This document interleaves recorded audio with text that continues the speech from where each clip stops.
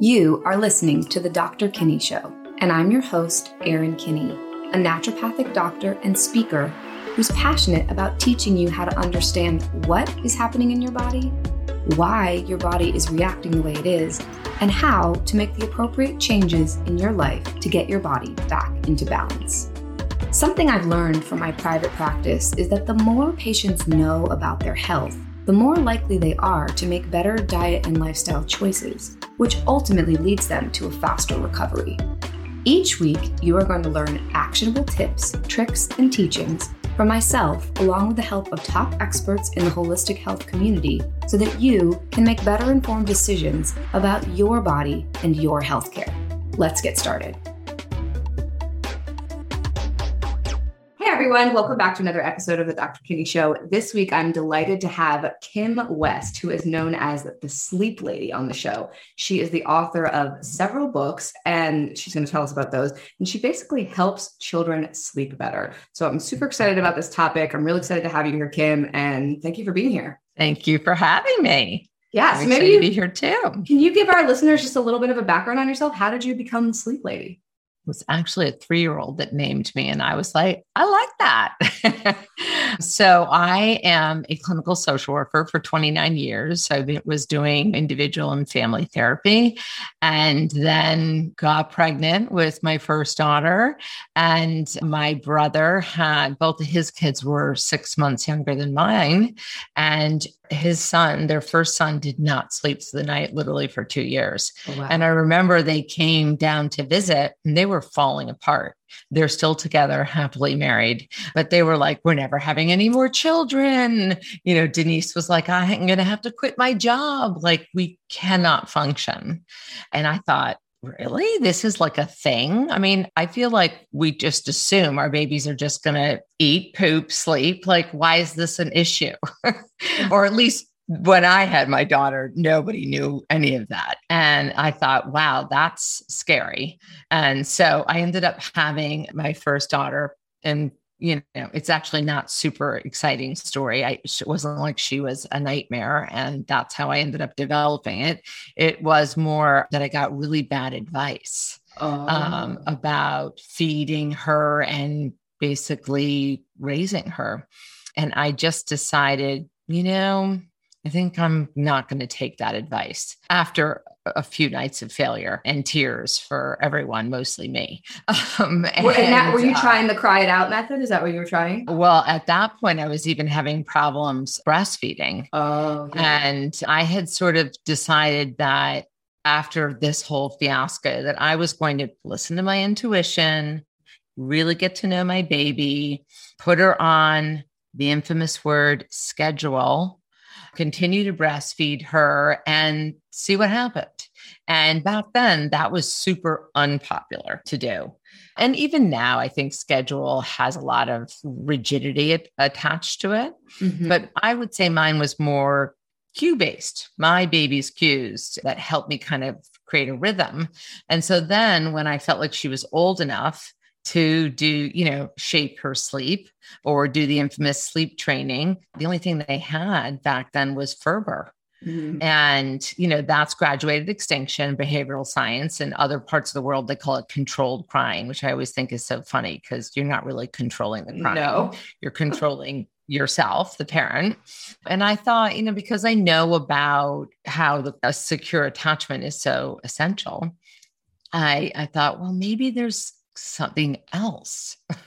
You know, didn't fundamentally make sense to me that my child was going to learn a self-soothing skill by me letting her cry it out. And by the way, no judgment against anyone who has used graduated extinction with their child and it's worked successfully.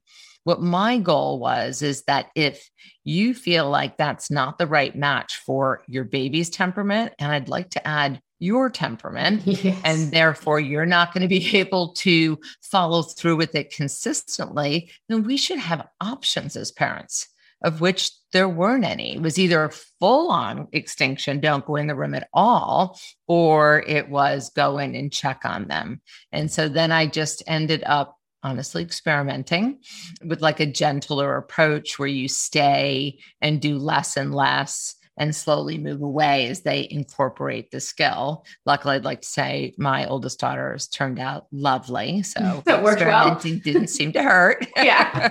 And that's it, so then of course I helped all my friends and I was experimenting still, right? But helping a lot of friends. Then I get pregnant with my second one. I'm not charging anyone because I don't think I feel like I'm an expert at this point. And then I had my younger one. She was born early, unfortunately, really horrible silent reflux, got her health under control, got her old enough.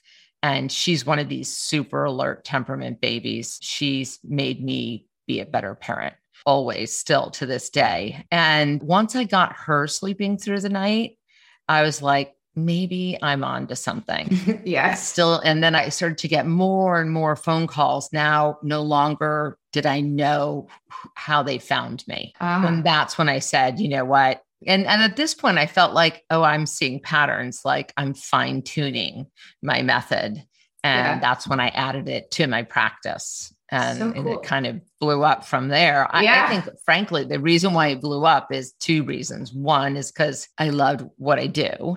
And you transform a family's life when you get their children and then themselves, sleeping through the night so that they can enjoy parenting. Yes. And with a method that they felt like, they were comfortable was with, more aligned with their heart, really.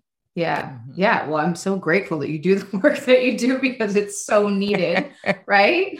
So can you talk to us a little bit? Can you talk to us about the method? Mm-hmm. So they call it, so my trademark is the Sleep Lady. That, like I said, because what I do, by the way, or what I used to do is do an initial consult with a family. They fill out this big history form, and then we together create a sleep plan. We pick a start date, and then I would call them the next morning, and I would, over the course of 2 to 3 weeks, call them 8 times. Usually that was like the average, and really hold their hand and coach them and strategize with them through the entire process, which of course is what made them successful, right? They had that support because we're not thinking calmly in the middle of the night or objectively. And so not that I was with them in the middle of the night, but lots of them said, I would hear your voice in the middle of the night talking to me about what to do.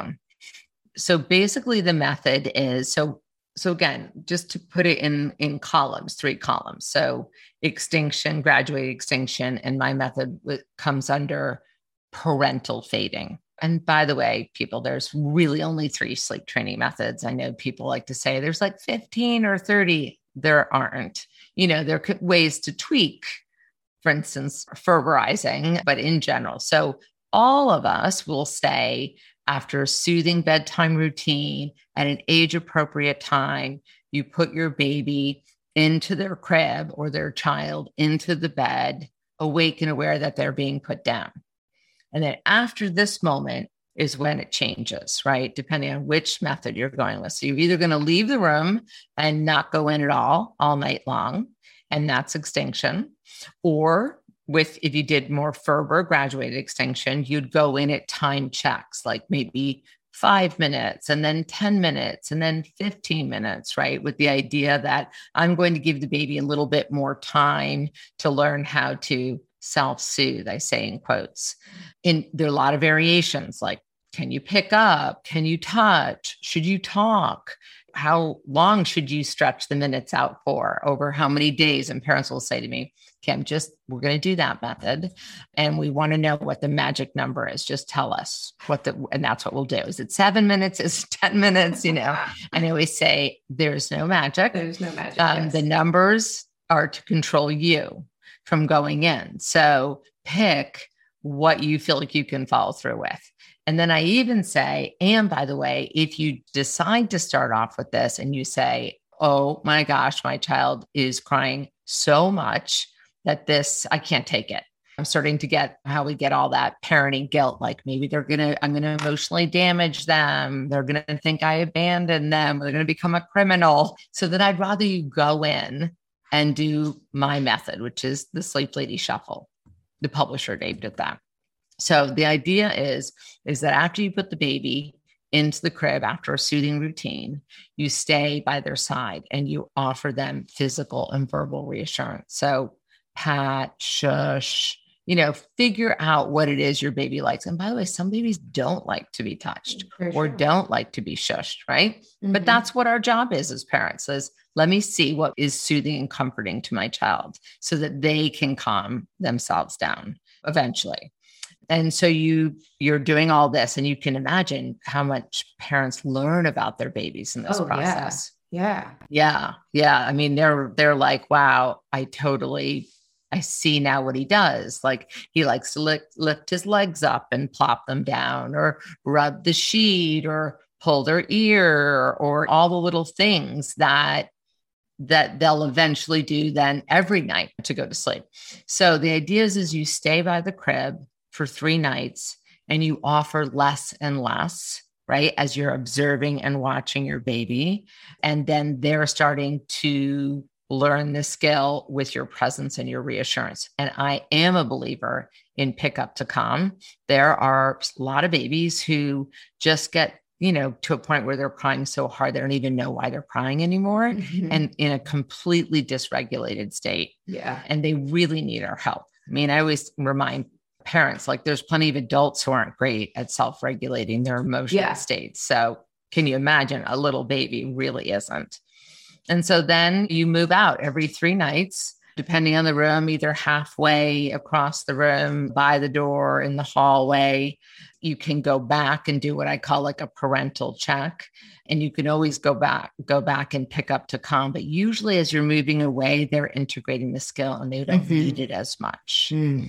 I think it's really, there's sort of a couple of, I don't believe like you must do sleep training my way. I really do believe it has to be the right match for the child and the family. But there are a couple of groups I think that I'm biased about, and that is children who are adopted and not at birth, who you really have to focus on attachment first. Yeah. And I really don't think you should probably maybe do any sleep training until attachment has occurred. And also anything else ruled out, sensory processing and the other things that are going to interfere with the ability to go to sleep independently. And then newborns, not a big supporter of sleep training newborns. There's really almost no research that supports that it works and that their brain is ready for it, because they don't even know how to put their hand in their mouth. They don't even know how to put themselves into a calm state. That's what we're supposed to teach them in the beginning, right? So newborns, children who are adopted and not at birth, and some children with special needs. Well, actually, all children with special needs, I think, need a gentler approach. And then the other one that's always a little surprising is children in beds, because what I find happens when parents have kids in beds, they can get out of bed. Usually, is that what'll happen? Getting out of bed. They get out of bed. But you can imagine this is that, when they can get out of bed, what ends up happening is, and I know the common thing is do the silent return, right? They come out, you walk them back, you leave, they come out, you walk them back. You get to the point where you haven't even left the room and they're right behind you, right?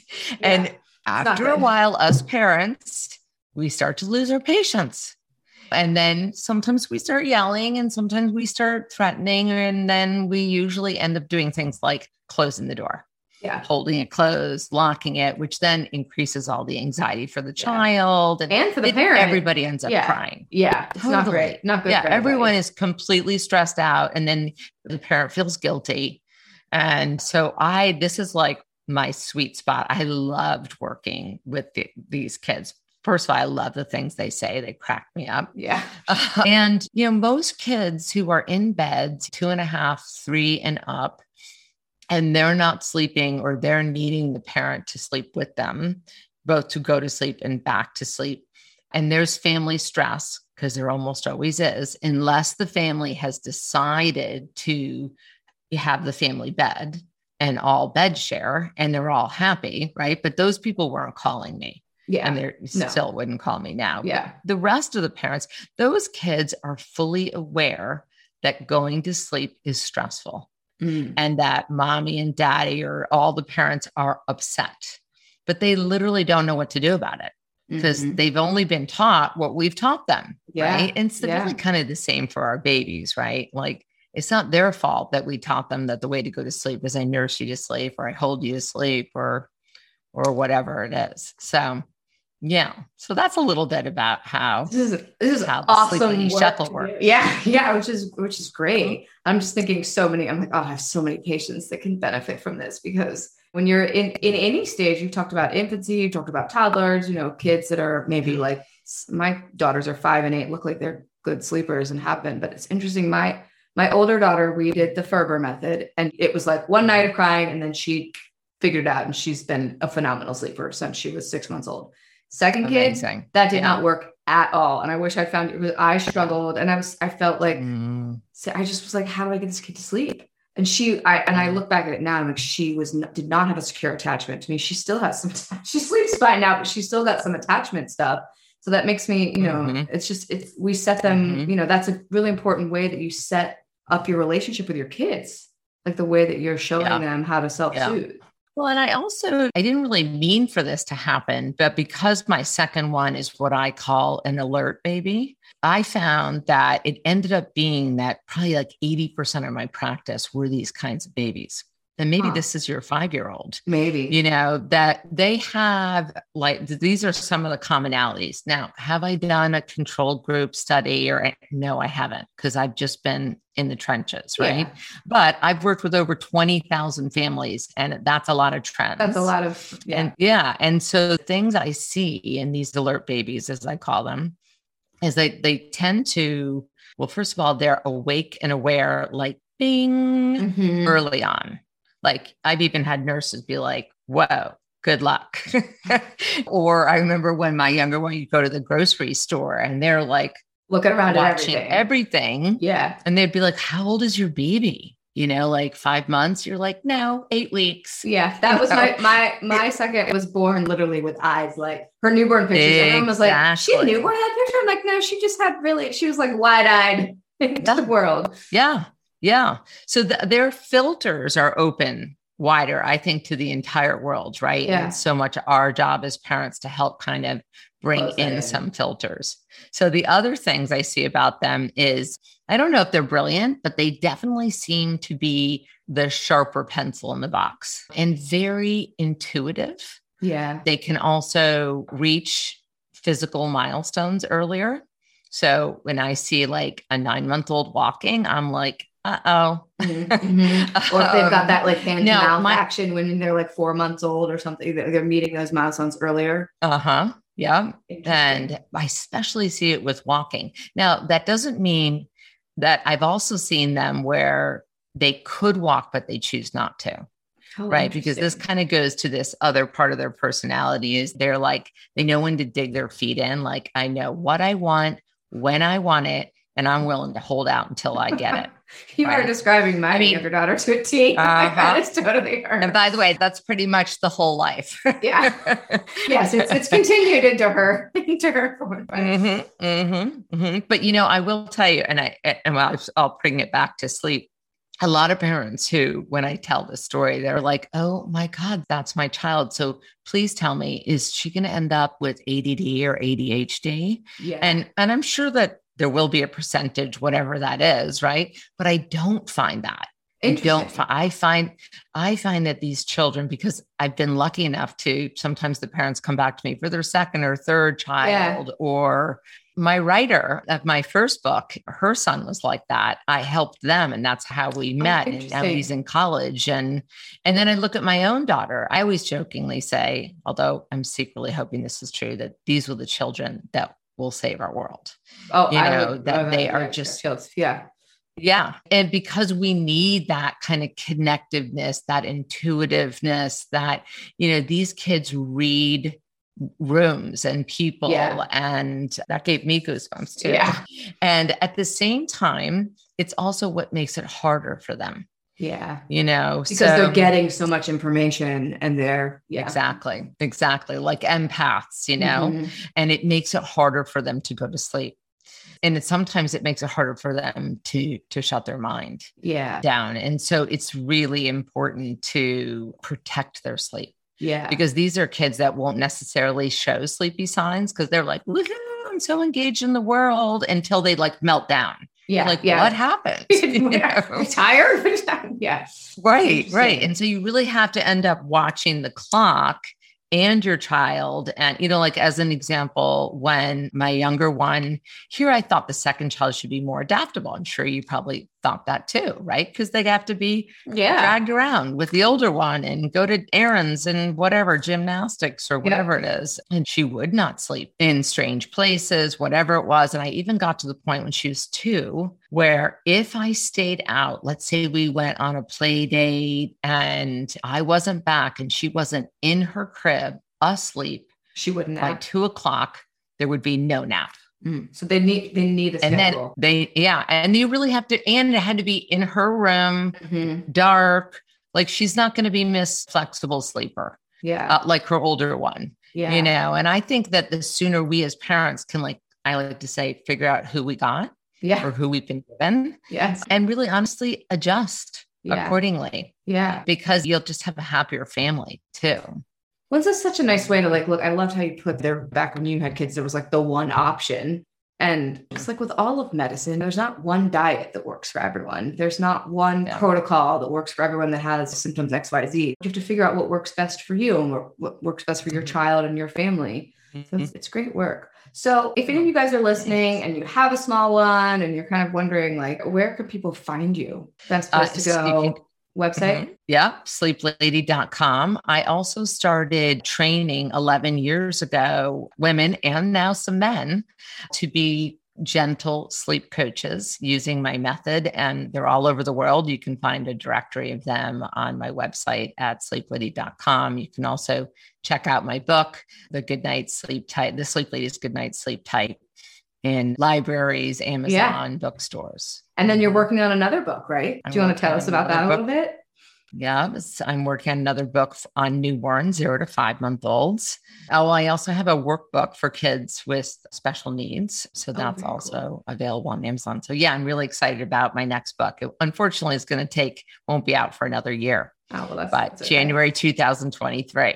That's awesome. So that'll just be for the newborn stages of like how to, that's cool. And I also created a online course for that age group. And I currently also have an online course. I try to have resources and services for, all the budgets. I've got thousands of articles on my blog, and I have a private Facebook group. One of my coaches answers questions. You can join that, the Sleep Ladies Gentle Sleep Community.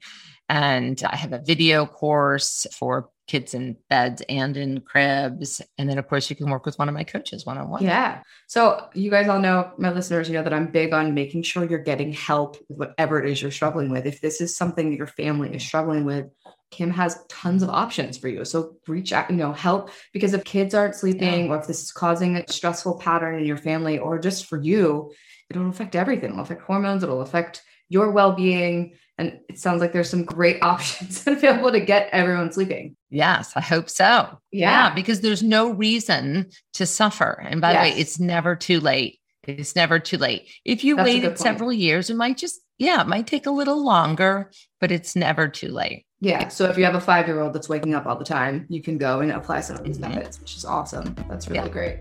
I know a few of my listeners have that, so check her out. Okay. Thank you so much for being on the show. It was a pleasure, and I'll see you guys on next week. Dr. Kinney. I hope you enjoyed today's episode of The Dr. Kinney Show. Be sure to follow the show and leave a rating and a review. It supports me so much. Plus, I always love hearing from you guys. Thanks so much for tuning in, and I'll talk to you next week.